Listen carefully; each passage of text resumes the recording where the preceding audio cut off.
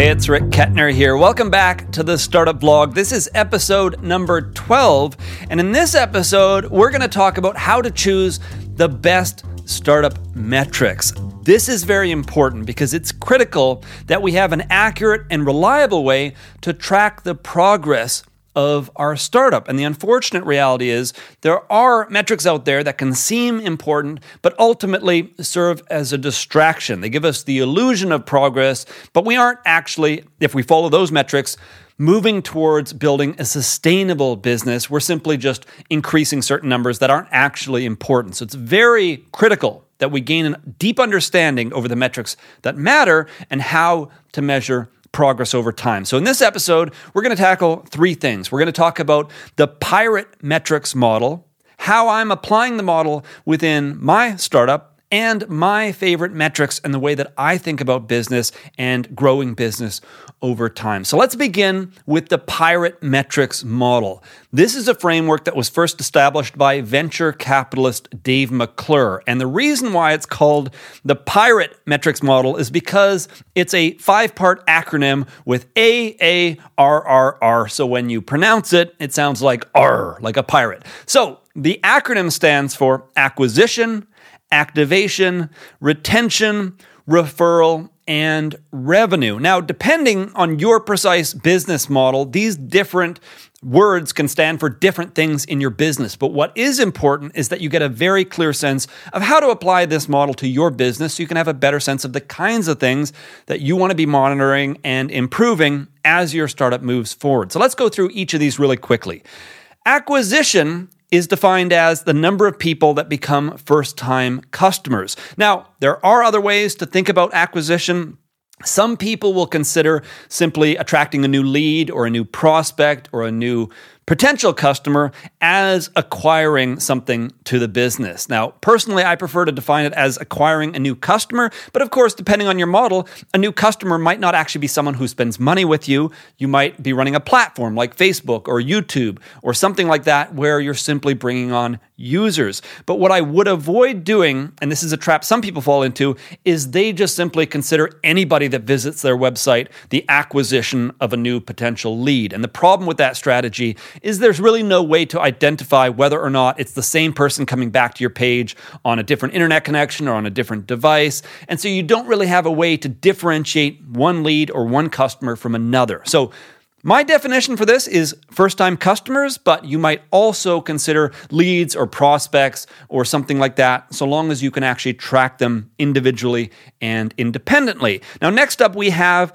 activation. This is a very important metric, and the idea here is once you acquire a new customer, you need them to activate and actually start using your product or service. So typically, you might measure activation based on having somebody go through an onboarding process or actually unbox and put together your product or service. Depending on what it is that you're ultimately offering, the key differentiation here is instead of just having somebody pay for your service, you want to have them engage with it in a meaningful way. And so again, with, let's say, an online SaaS tool, it might be completing the onboarding process. With something like a book, it might be them opening the book for the very first time and finding some creative way to track that. But the difference here is somebody can become a customer without actually engaging with the product, and you want to find some way to track that in a meaningful way.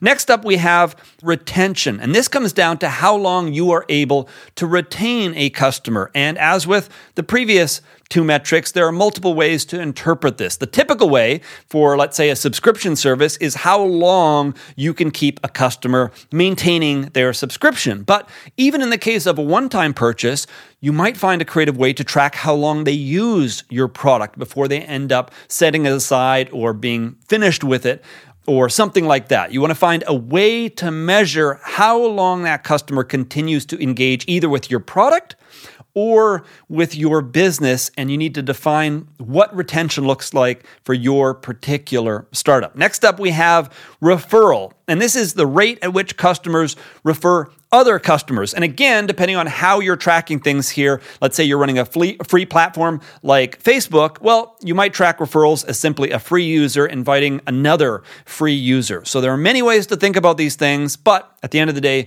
referral, pretty straightforward. You're trying to track whether or not existing users or customers are inviting other people to engage with your business in a similar way. And last but not least is revenue. And this is typically defined as the total revenue generated from each customer. And usually you would track this based on how long they've been a customer. So for example, total revenue within the first 3 months of becoming a customer, or the first 6 months, or the first year, or something like that. Because of course, you don't want to bring your averages down with brand new customers that have just made their very first purchase. You want to look at these things based on how long somebody has been a customer.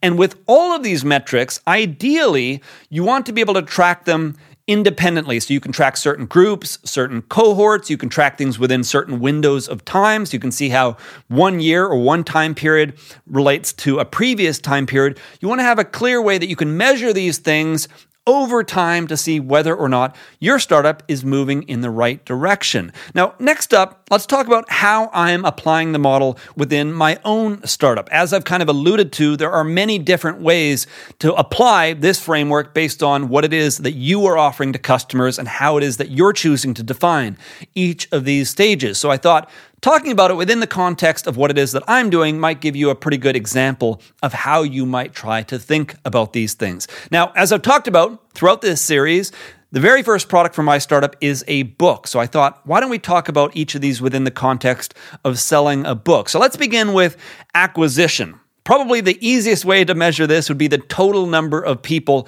that buy the book. I can track the number of people that buy it on any given platform. I can track the number of people that buy it in, let's say, physical form versus digital versus perhaps an audiobook version that I might release at some point in the future. So pretty straightforward to simply track the total number of people that purchase the book. Then when it comes to activation, I think the easiest way to measure activation is the total number of people that start to read the book. In other words, they don't just buy the book and then put it on a shelf somewhere.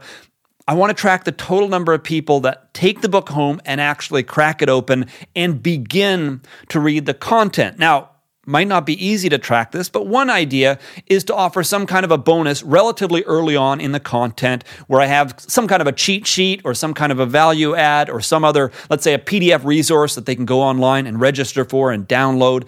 Something like this, so that as they begin to read the book, some portion of people that are reading it will then engage. They'll go visit the website. They'll download this resource. They'll provide their email address, something like that. And even though this isn't perfect, it'll give me a rough sense of the number of people that are beginning to read the book. And of course, I can watch whether or not that is improving or whether it's decreasing over time. So as I acquire more and more readers, is that number going up or is it kind of staying flat? It's at least some way to measure activation, even though, again, probably not perfect. And perhaps I will come up with a better strategy for measuring activation. Next up, we have retention. And I think that probably the best way to track this in the short term is to track the number of people that complete the book using a similar strategy. Perhaps late in the book, I can offer another value add, another resource, perhaps a video that kind of covers the key themes of the book in more detail or just kind of recaps them, that sort of thing,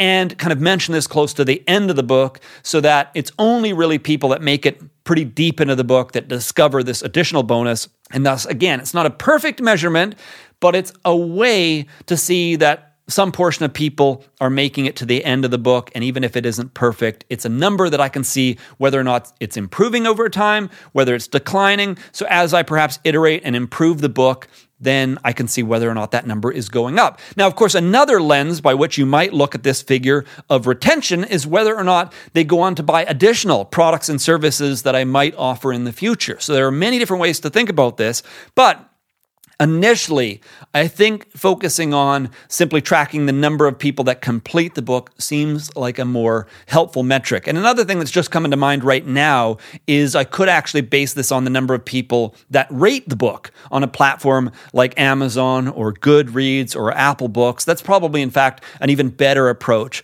that just kind of came to me right now as an obvious alternative to offering an additional bonus late in the book. So there are all kinds of ways at the end of the day that you can tackle these sorts of things. Now, next up, we have referral. And in this case, the most obvious option is to try to find some way to track the number of people that read the book or buy the book and then recommend it to other potential readers. Now, of course, this can be very difficult to track. I could try to come up with some sort of a referral code program or something like that. Almost certainly going to be very messy. So what I've landed on, and this is far from perfect, it's a bit of an indirect measurement, but the way that I'm going to likely think about this is simply by tracking how high people rate the book. So the ratio of 5-star ratings to everything else, or perhaps 4 and 5-star ratings compared to everything else. And the reason for this is because twofold. Number one, when somebody rates a book a 4 or 5 stars, typically they're more likely to recommend that product or that book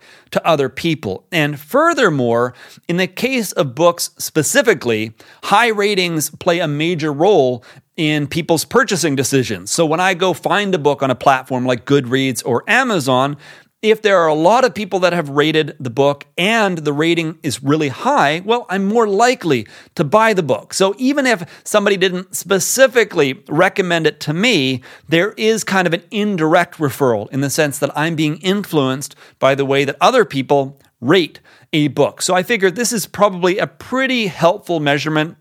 Not perfect, but as is the case that in general that I'm trying to achieve here, it's useful. It's useful information. If I'm not getting enough 5-star ratings, if I'm not getting enough 4-star ratings, well, I probably need to go back and revisit and improve the book, gather feedback, find out what's missing, find out what I'm doing a poor job of explaining, and basically just figure out where I'm going wrong. What is the book failing to do? How am I failing to deliver the advice or the information that people need and want to get from the book? So that's the way that I plan to track referrals. Now, last but not least is revenue.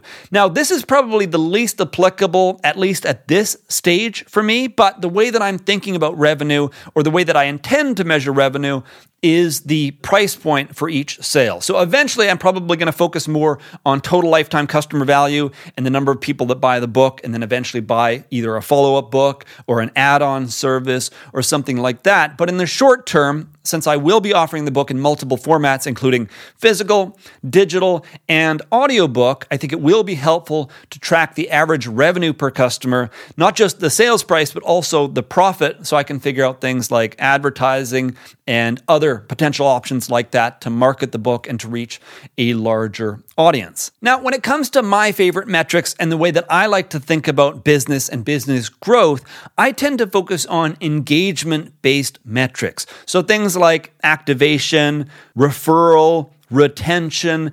These kinds of metrics tend to be more predictive of future success. Now, it's worth noting that metrics like acquisition and revenue, especially really early on in the startup journey, these things are very important. They're the lifeblood of an organization. If you don't have new customers coming in the door, if you don't have revenue coming in, then the startup can simply fail because you don't have the money to keep the operation moving. However, if all you do is obsess about bringing in more customers and more initial revenue, what you can do is end up finding yourself in a position where for every new customer that's coming in the door, you have another customer leaving the business, perhaps a few weeks or a few months down the road. So they're coming in and then they aren't really finding value from your products and services. They aren't engaging with them. They aren't using them. They don't love what it is that you're offering. And so a few months later, they're disengaged and you've lost that customer. You're not able to generate additional revenue from them. And even in the case of a one-time purchase, they're not recommending your product or your service to other people to help your business grow. And so while it is important to generate revenue and to track the acquisition of new customers, I tend to focus on things like activation and retention and referral because they tend to be much more predictive of future success. But you need to find a balance. You need to find a balance between making sure that you have revenue coming in and making sure that people are enjoying your product, they're using your product, and they're recommending it to other people, because that is what's going to allow your business to build meaningful momentum, where every new customer coming in the door stays with your business, they continue to use your product, perhaps they continue to pay you, or at very least, they're recommending your product and service to other people,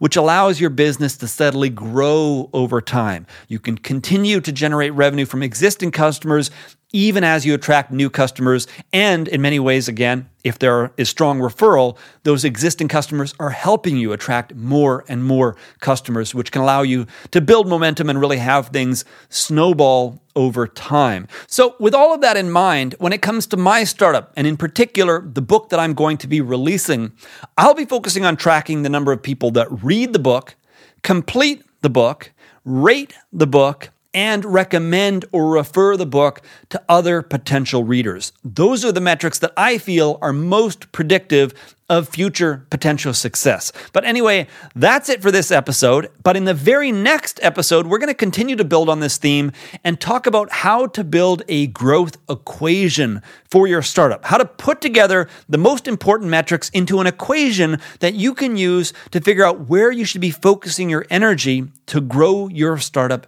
faster. So that's what we're going to cover in the very next episode. If you have any questions or comments about anything that we covered in this episode, or things that you would like to see covered in future episodes, let me know down in the comment section. And of course, be sure to subscribe and turn on notifications so you don't miss out on future episodes. Thank you for tuning in, and I look forward to connecting with you again in the next episode.